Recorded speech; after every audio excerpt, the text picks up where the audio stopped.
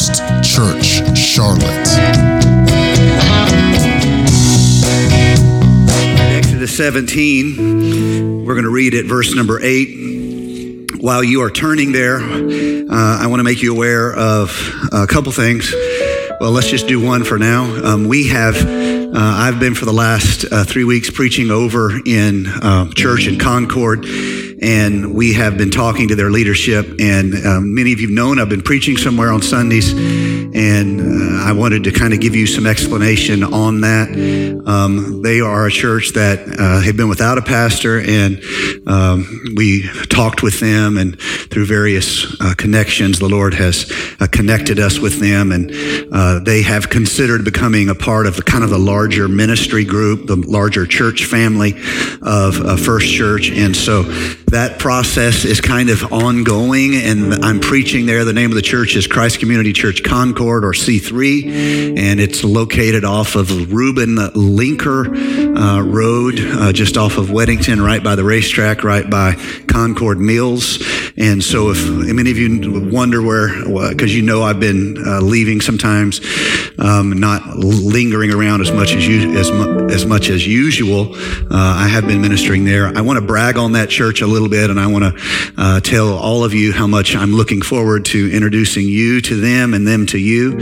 They're lovely, lovely, talented people, and are wanting to kind of join with the larger body of Christ that we represent here. And so it is exciting. It's a compliment, and I have nothing but respect and excitement for that. We will see what the Lord does with it all. But in the coming days and weeks, you will be hearing of other opportunities and other fellowship get-togethers, and them being a part of some of the things we do. And so I am preaching their 2:00 service. So I'm preaching all day Sunday.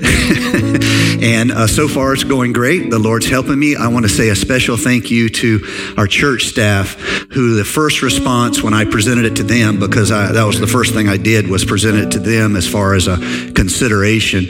And every single one of them reached out to me, both publicly and privately, and said, I want you to know anything you need, we will help you do. And so some of the differences, changes as far as the altar services, has been our pastoral staff assisting me, not blowing my voice out, since I have a third sermon to preach on Sunday. And it's been great, and I love getting a depth of ministry and anointing in our services. But I wanted you to know, because it's been going on now for a couple weeks, and you didn't know what was going on. So now you know what's going on. And I'm preaching so much that I'm even getting my wife. She started preaching up here. She got up here and she decided that she would preach. And so y'all pray for her. Actually, she's not here for me to pick on. She went across to love on all the kids and hug everybody in sight. And that's happening next door, because, I probably should have run over there and get a hug too. But anyway, all right, we are in Exodus 17, verse number 8. Then came Amalek and fought with Israel at Rephidim. And Moses said to Joshua, choose us out men, go fight with Amalek tomorrow. I will stand on the top of the hill with the rod of God in mine hand. Joshua did as Moses had said to him and fought with Amalek. Moses, Aaron, and Hur went up to the top of the hill. It came to pass when Moses held up his hand that Israel prevailed. When he let down his head, Amalek prevailed. But Moses' hands were heavy. They took a stone and put it under him. He sat thereon, and Aaron and Hur stayed up his hands, one on one side, the other on the other side. And his hands were steady until the going down of the sun. And drop down to verse number 15. They win this battle. Well, let's actually read it, 14. The Lord said to Moses, write this for a memorial in a book and rehearse it in the ears of Joshua. For I will utterly put out the remembrance of Amalek under heaven. And Moses built an altar and called the name of it Jehovah Nisi. Jehovah Nisi. Someone say that with me right now. Jehovah Nisi. All right. I'm going to use this as a theme today. Lift your praises unto the Lord. Lift your praises unto the Lord.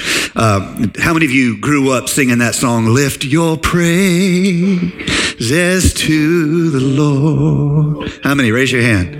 Well, I didn't hear that that many of you guys sing. Come on now, help me out. Lift your praises to the Lord. Lift him higher in one accord. Lord, lift your... Stay calm. You got excited when I did that, I know. To the Lord. All right, that's enough singing. How many of you grew up in a shouting church? You grew up in a shouting church. A shouting church. You are growing up in a shouting church, and so next Sunday I expect to see a shout. Are you going to be ready for that? Oh, okay. All right. Well, just try to work on a submitted spirit between now and Sunday, okay? So I grew up in a shouting church. Let me tell you a secret about every kid. Maybe 10% of you grew up in a church that shouted. That's pretty amazing that we have that many first generation kind of apostolic type people in our church. I'll take that as the sign of the blessings of God. But if you grew up in a shouting church and you were a kid, Natalie, did you grow up in a shouting church? Did you grow up making fun of the people who shouted in your church? You dirty sinner, you. I would never grow up making fun of the people in my church. Lord, pray for Natalie. Let her get prayed through, saved, sanctified, repentant for sins, great out God. That's going to be hard. I know, Lord. That's why I'm asking. I love you, Natalie. And so if you grew up in a shouting church, you grew up making fun of the people shouting in your church. We called them by what they did. We had a lady in our church. We called her the Whirly Bird. And we were little kids. We sit up there and she would shout like, woo. And I would always think to myself, the miracle in itself right there that she has not killed 3 people because, that's how she shouted. But she's an awesome lady, loved us kids. I loved her. There's another lady, we called her Stomp the Devil. And she shouted like this. And she too, she was awesome. She loved us kids. Now, if you grow up in a shouting church, that's kind of part of being a kid. It's kind of part of the fun of it and the blessing of it to have such a freedom of expression of praise and worship. Let me just say this. Every first steps, the first lesson, I go over everything we do. I go over shouting, I go over hand clapping, I go over singing, I quote scriptures on every single one of them so people will know why we are a shouting church. It's biblically precedented. It's given to us as that. Now, everybody doesn't shout because then it would be pretense. There's some people that are shouters, some people are criers. You understand what I'm saying? You have some people that are shouters and criers, but enough about Pastor Anthony. And so you understand what I'm saying? What is authentic worship for you? You should give it to God today.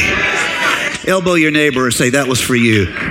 What is authentic for you? If clapping your hand fits who you are, don't care about who's around you. If that is authentic to you, put those hands together and give God a hand clap of praise.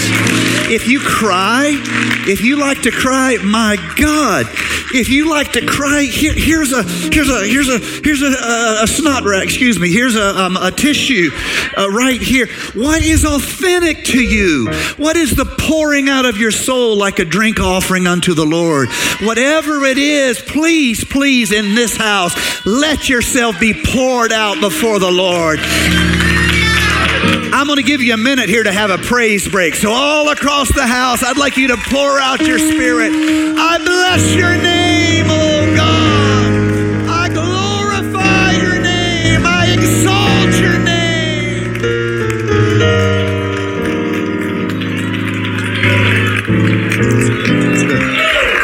All right.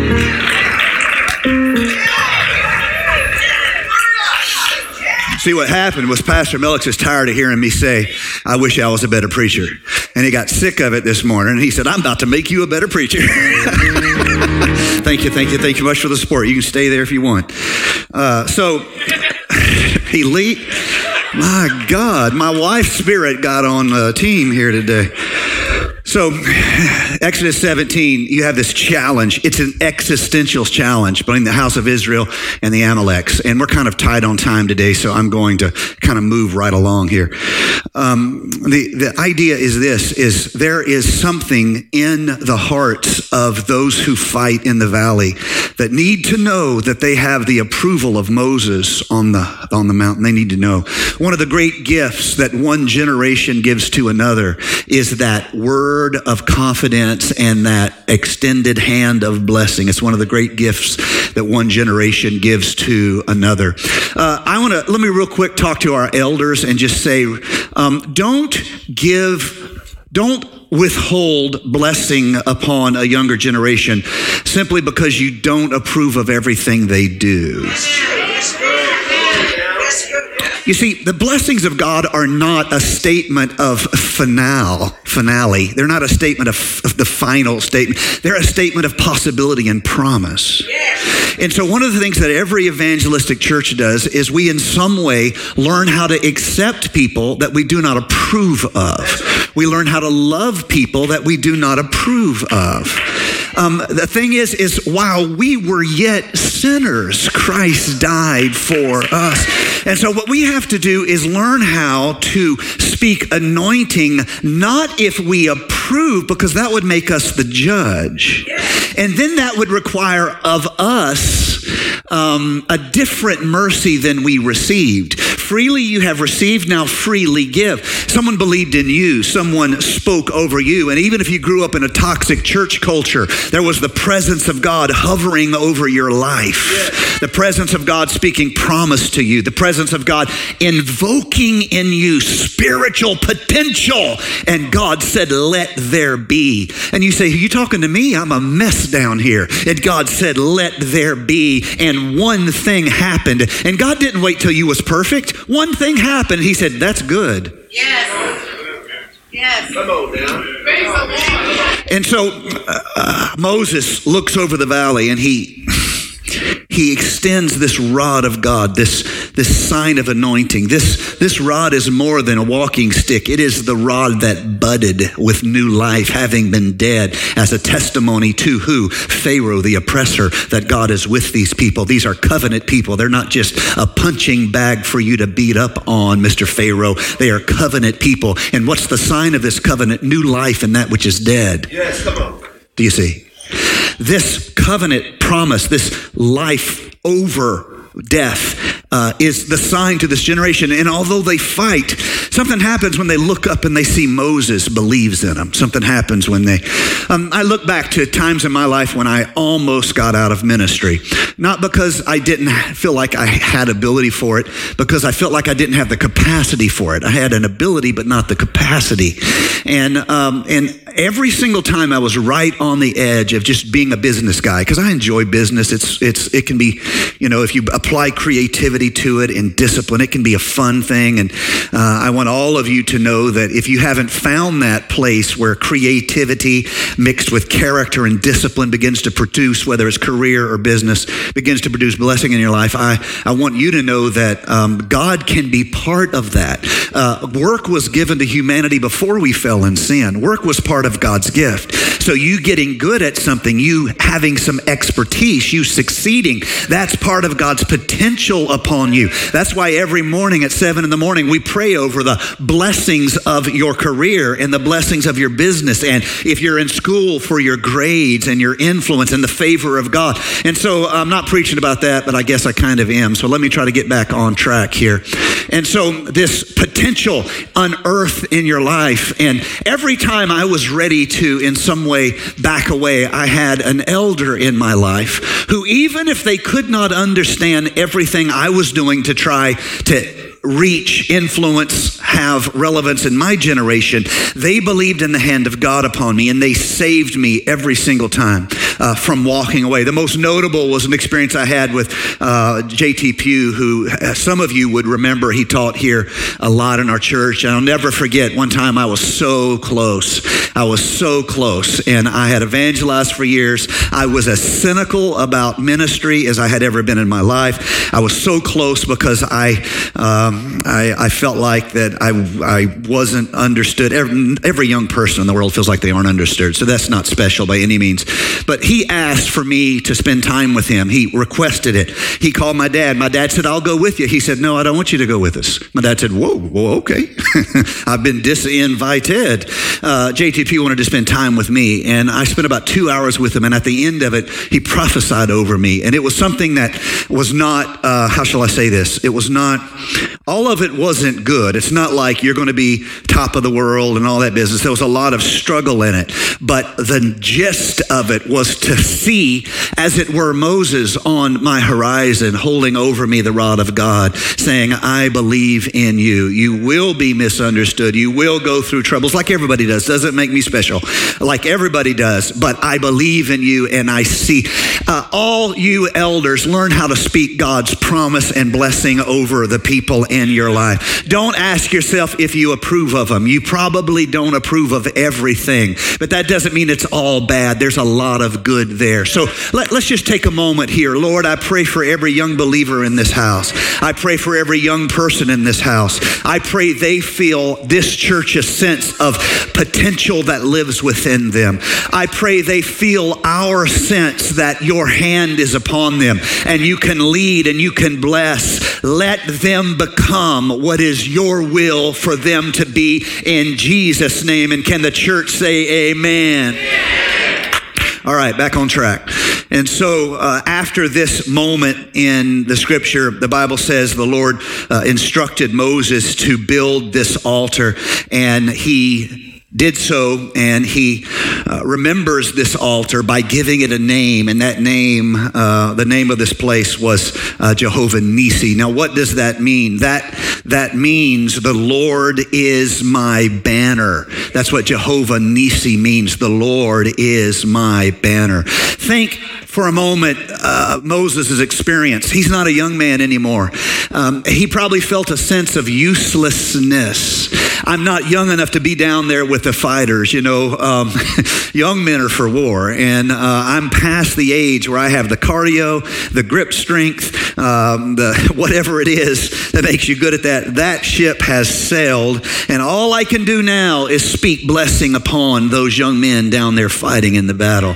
And so I will stand here and give everything I can. I will go to my body's failure point, and then when I can't do it anymore, I'll have someone help me do it. But this is what we're going to say to them. We believe in you. We speak God's anointing over you. The Lord is with you in the battle. The Lord is with you in the battle. The Lord is with, I wish someone would speak that with me here today. The Lord is with you in the battle. The Lord is with you. Satan, are you here in this church here today? The Lord is with us in the battle. The Lord is with us in the battle. If you sat up all night long last night worrying, this is my word for you today. The Lord is with you in the battle. The Lord is with you in the battle.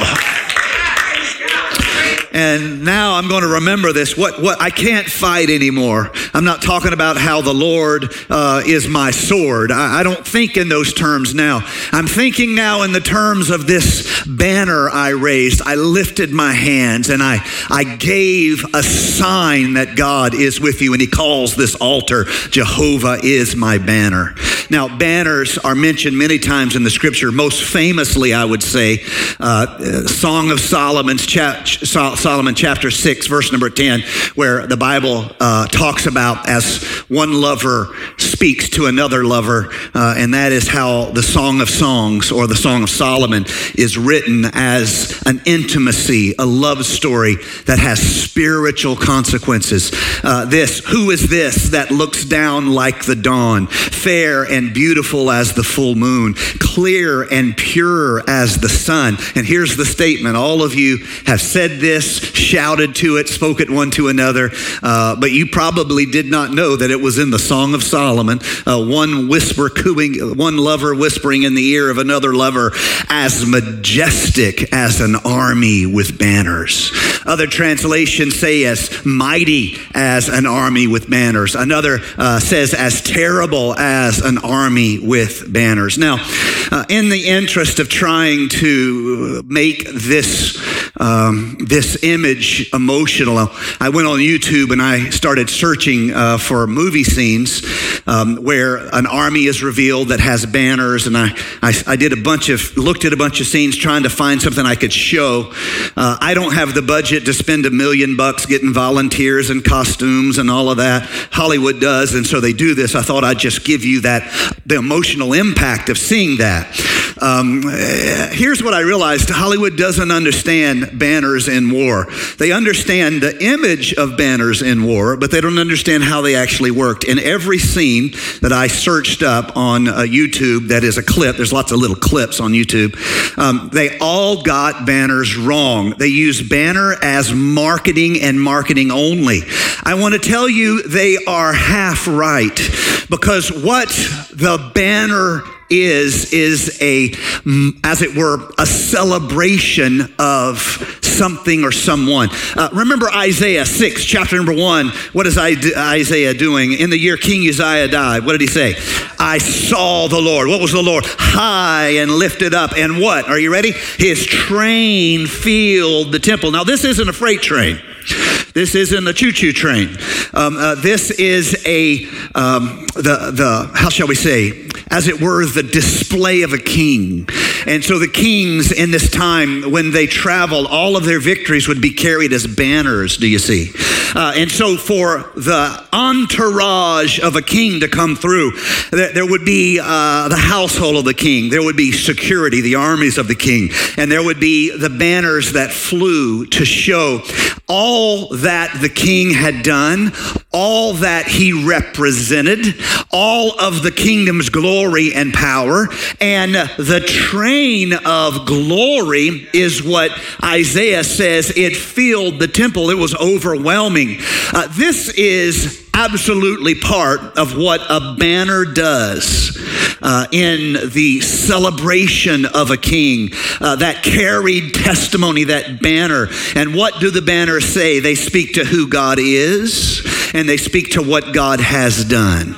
We, all of us, like Moses, we exalt what God has done. We celebrate who God is. And when we come to a house like this, we lift our praises as though they were banners of God's greatness and God's glory and God's power. And we say one to another that he is great and greatly to be praised. And we talk about come into the sanctuary, leave all your troubles outside and focus your mind on the greatness of God. Is anyone doing that here today?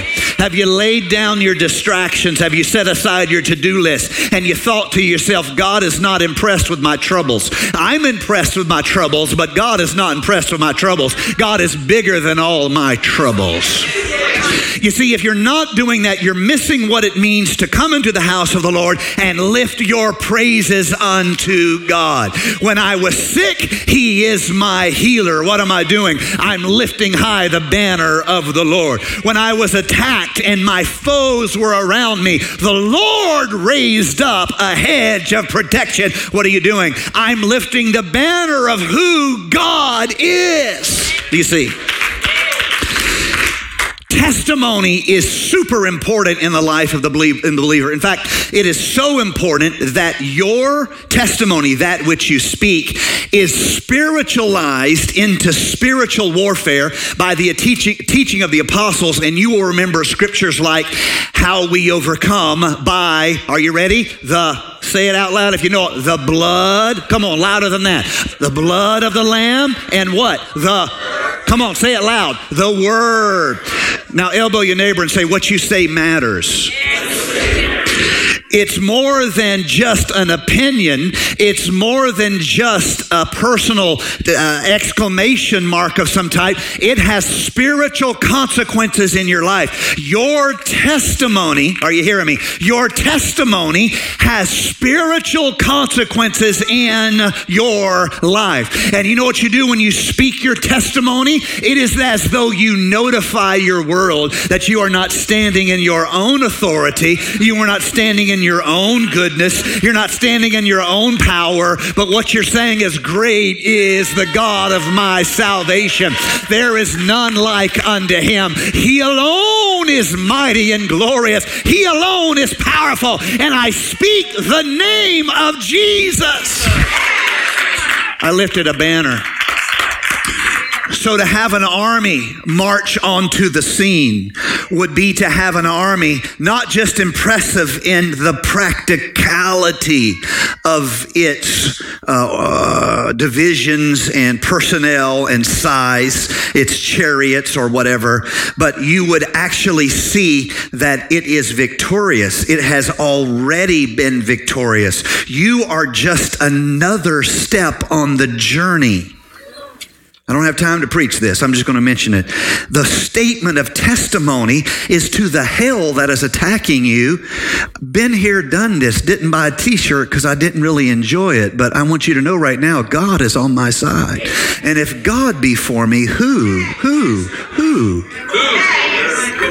I'm not preaching to everybody today. I'm preaching to a handful of people, though. And some of you need to quit standing in your own circumstances and looking solely at your circumstances. You need to lift a banner of testimony and say to the hell in your life, I am not standing here alone. I've been to this rodeo before. And when the enemy tried to destroy me, God was with me. This isn't the first time I've prayed for healing in my body. Am I preaching to anybody here today? This isn't the first time I've spoke the name of Jesus. This isn't the first time I've wrestled against the gates of hell. Lift high the banner. All right, so here's the part of banners that Hollywood totally does not get. They don't get it all. And that's probably because I've spent most of my life as kind of how shall I say, one of my hobbies was military history. I've read quite a lot of books of military history, and I'm not like formally educated in the subject, but just an interest for myself. Here's the thing about banners in battle. They're not just a statement of who we are and what we've done, or in our case, who God is and what God has done. They're not just a statement.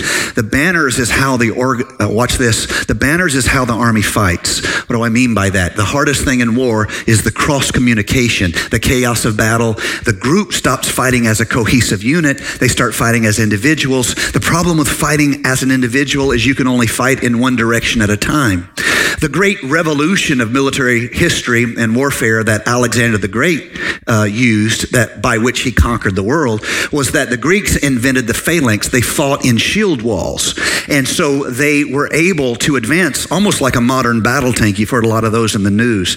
The phalanx, it's almost like a turtle moving over the earth. And the shield walls in front, the men are behind, you shoot arrows at them. The commander calls out a command. All the people in the rows behind lift their shields, and it becomes a turtle. And now they're walking, moving like a tank, shielded above, on the sides, and in the front. And then when they fight like a fist, punching into a chaos of the enemy, which what happens, it allows you, same thing modern battle tanks do, to punch through the armored front and get into the soft areas of the army. You get past their armored front, and now you're attacking in their flanks, you're attacking their rear, you're attacking the baggage trains, you're attacking the cooks.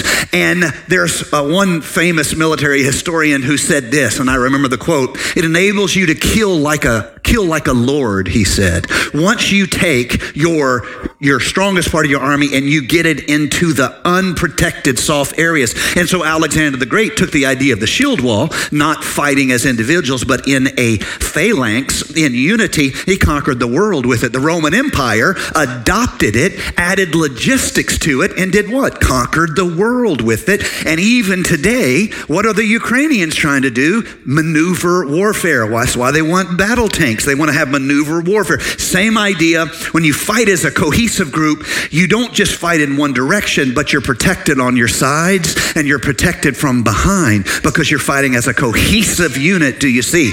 That is how a banner is used in warfare. It's not just who you are. Oh, I wish I could preach better than I'm preaching here today. It's not just who you are and what you've done. It's how you fight.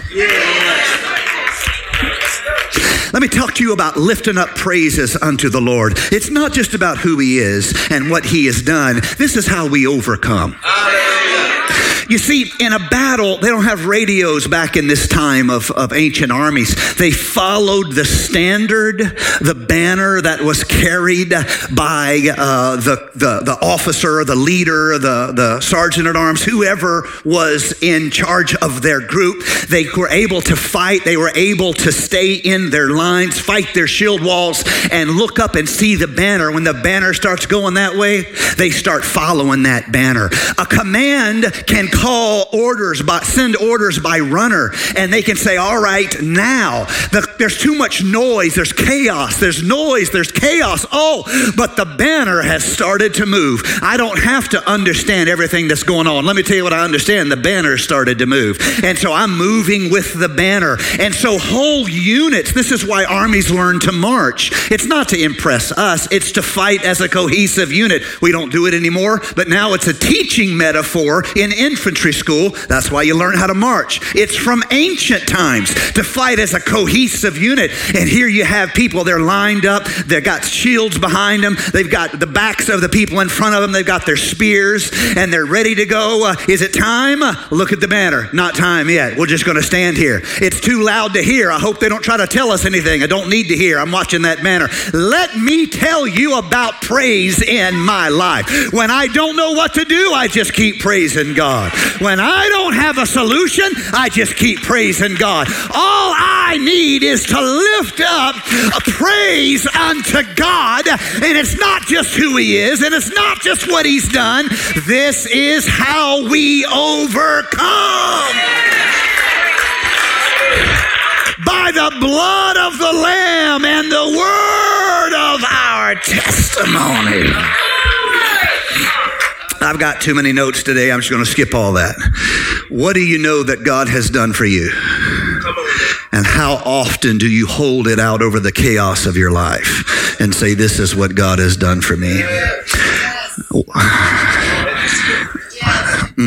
Any testimonies in the house? Has God healed you? Has God healed anybody in this house? When's the last time you've held that banner up and said, he is my healer? He's my healer. How many of you have ever felt like you were at the literal end of your rope? That's phraseology we use. The psalmist called it wit's end. You're at your wit's end. Do you see? That's a place. I know I've been there. If you find the place called Wit's End, you'll see my name on the wall right there in triplicate. Wit's End. How many of you seen God make a way in the mess? How many of you are almost ready to lose your marriage? Nobody agreed to that. One or two people who hadn't thought through what I said. They're like, yes. The truth will set us free. I see your husband sitting quietly beside you. I just want to say you've done a good job, brother. I'm praying for you morning, night, and noon. Those are some good people right there. If you don't know those people right there, you need to get those people. That's some good people right there. All right, so what am I trying to say? I don't know. What one thing has God done for you that you can hold up as a banner in your life? So I want to tell you a story, and we're at the end here. I want to tell you a story. Not famous, but well-known documentary shot in the late 60s, early 70s on the streets of London. Was trying to humanize the lives of the homeless population there. They're trying to humanize their lives and help people to see the struggles of their lives. And they started following them with cameras and film crews. And they began to, you actually can read about this in A Cup of Coffee at the Soul Cafe. They begin to film the lives of these people, their trials, their joys, their sicknesses, their struggles, their addictions, their mental health issues. Some of them articulate, some of them unintelligible. They shot all of these scenes, and they tried to, in some way, create this documentary project. And they asked one of the leading composers at the time in England. His name was Gavin Bryars. They asked him if he would do the audio, help them produce the audio and make it into the soundtrack of a movie, or the documentary, not the movie. And so he agreed to do this. And he's watching this is 1971, he's watching all of the film that has been shot of these homeless people. He noticed there's this one man that nobody knows his name. He's always filthy. He's always alone. To this day, they don't know who he was. And at least that's my understanding of the story. And he, every time he's on film, it's like he's mumbling something, maybe singing, but not sure. And so what this producer, who had the benefit of having this huge studio and all the tools of that, able to isolate sounds and filter out background noises that a professional studio would have, he found the tracks, the film shots of this man, and there's always like this mumbling, maybe singing going on. And so he began to boost the audio and begin to work with the frequencies. And he realized that this man, who nobody knew his name, didn't seem to have any friends, was always filthy, yet always smiling, this man was singing a song. And so he isolated it, and he didn't know what he could use it for, but he decided he would use this man singing it. It was not a great recording because it's boosted up and all of this mixing technology is used in it. And he isolated several bars of this guy singing, and he put it on a loop on his workstation, and then he actually went downstairs to get some coffee. And when he came back up, the other workers in his office had gathered around the workstation, and they were listening to this man who nobody knew his name, no one knew anything about him, still don't, him sing this hymn. And the interesting thing is they were mesmerized. They just sat there and listened. Several of them were crying. Some of them were praying. And this composer decided, how do I capture this moment? Well, he would go on to write a symphony around this homeless man singing this hymn. I have some clips from that, and so I'm going to let you listen. The first clip is in the first 3 minutes of the larger written piece, and the strings are just starting to come in, but it's mainly this man's voice singing all by itself. I want you to listen right now. Jesus' blood never found me yet. Never found me yet. Jesus' blood never found me yet. This one thing I know, for he loves me so. Jesus' blood never found me yet. Never found me yet. Jesus' blood never found me yet. This one thing I know, for he loves me so. Jesus' blood never found. The interesting thing about this is maybe it doesn't touch your heart like it touches mine, but it touches me like this. Here you have an individual, they've lost everything. They've lost everything. And they hold on with the thinnest grip to one thing they know. One thing they know. One thing they know. I don't have money to put a roof over my head, but Jesus' blood has never failed me. I have no family to take care of me, but Jesus' blood has never failed me yet. Do you see what I'm saying? Can that not touch whatever is calloused in you, what do you do at the end of your rope? What do you do when everything else is falling apart? You better find you something to hold on to.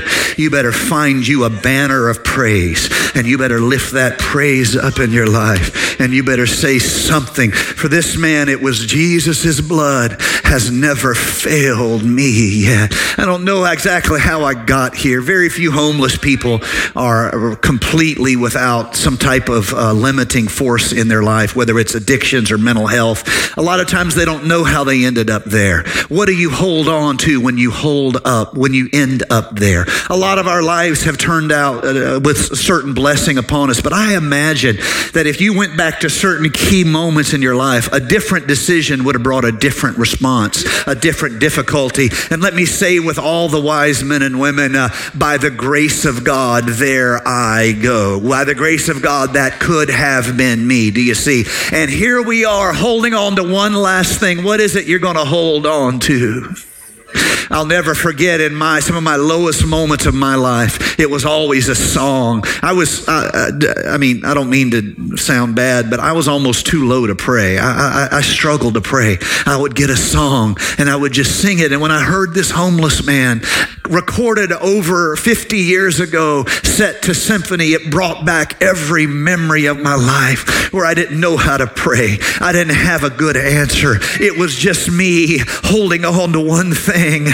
Jesus' blood has never failed me yet. This one thing I know, he loves me so. Jesus' blood has never failed me yet. Go to about the third clip's about 50 minutes into the symphony and play it again. Now symphony's coming in behind him and it's much thicker. The music's thicker, but this man is still singing.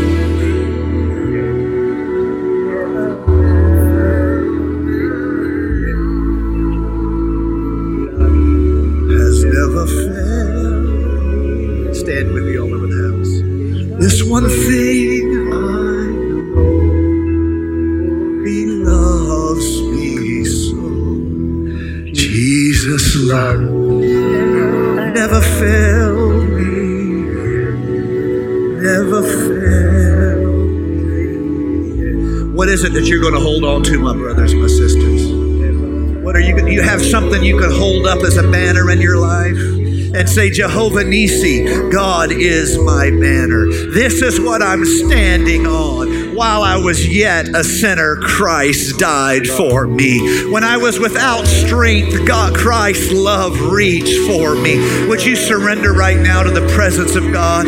Would you let your calloused heart be broken in the presence of the Lord? And would you say, Lord Jesus, I commit myself to you today.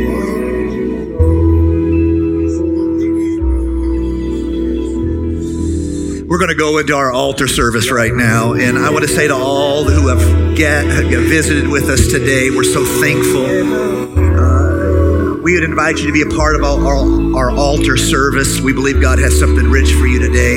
If you need to slip out at any time, of course, that's okay. But I want to encourage you to linger here today. I'm going to open this front up right now. I would like anyone who has the moving of God's Spirit upon you, I'd like you to step out of where you are. I'd like you to come as close as you can. I'd like you to lift your hands and say, here am I, Lord. I commit myself to you. I commit myself to you here today. I know we've already had one altar service and it was amazing, but I don't want to just rush away because we had an altar service. I'm going to turn it over to Pastor Anthony right now, but I want to encourage every one of you in this house to let God do more than just kind of touch you. I'd like you to be vulnerable to him. I'd like him to work real healing. Let me pray over you right now. Lord Jesus, I pray we would leave here changed today. I pray that we would be changed in our mind, changed in our heart, changed in our spirit. We don't want to go through a form, a ritual, kind of a pretense. We want to be changed by your power. Move among us today. In Jesus' name we pray. Hallelujah. Hallelujah. Hallelujah. Oh, yes. Yes, God. Yes, God. Come into this place, God. Come into this place. We have a moment here. We've heard from the Lord in this place. I thank you, Lord. I thank you, Lord. I thank you, Lord. I thank you, God. Can we linger here for a moment? Let the Lord come down and open up our heart unto the Lord and say, enter in, God. I'm responding to the knock that I hear. A gentle knock from the Lord. Open your heart to Him today. If you have a need in your life, if you want to get prayed for, if you'd step down here towards the front and let us pray for you. We're going to have pastors down here. I want to pray for you. We want to pray God's healing into your life. We want to pray that God can guide you. But if you've been here today and the Word has touched you,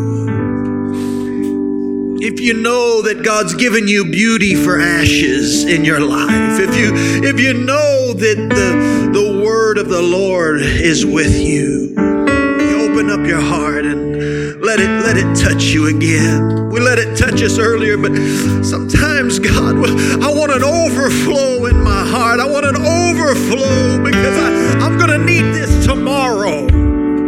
It's all right. I got a little bit earlier, but I'm going to need more for tomorrow. I'm going to need more for when Wednesday comes around. I need your Spirit to strengthen. Be a banner in our lives. Be a banner in our lives. Be a banner, God. Great is the Lord. Great is thy faithfulness. Let your blood cover us today. Let your blood cover us. It's never failed me yet. Jesus' blood never failed me yet. Oh, we give praise to you. We give praise to you. We give praise to you. Praise God. Thank you for listening to First Church Charlotte. If this podcast has blessed you, please rate it with 4 or 5 stars. By doing so, you will help others find our free podcast and bless them. If you're in the Charlotte, North Carolina area, come worship with us at 4929 North Sharon Amity Road. For information about service times, church ministries, and so much more, visit us online at firstchurchclt.com. If you would like to help support our efforts, please text GIVE to 704-445-5353. We pray God's richest blessings to you. Come, worship with us.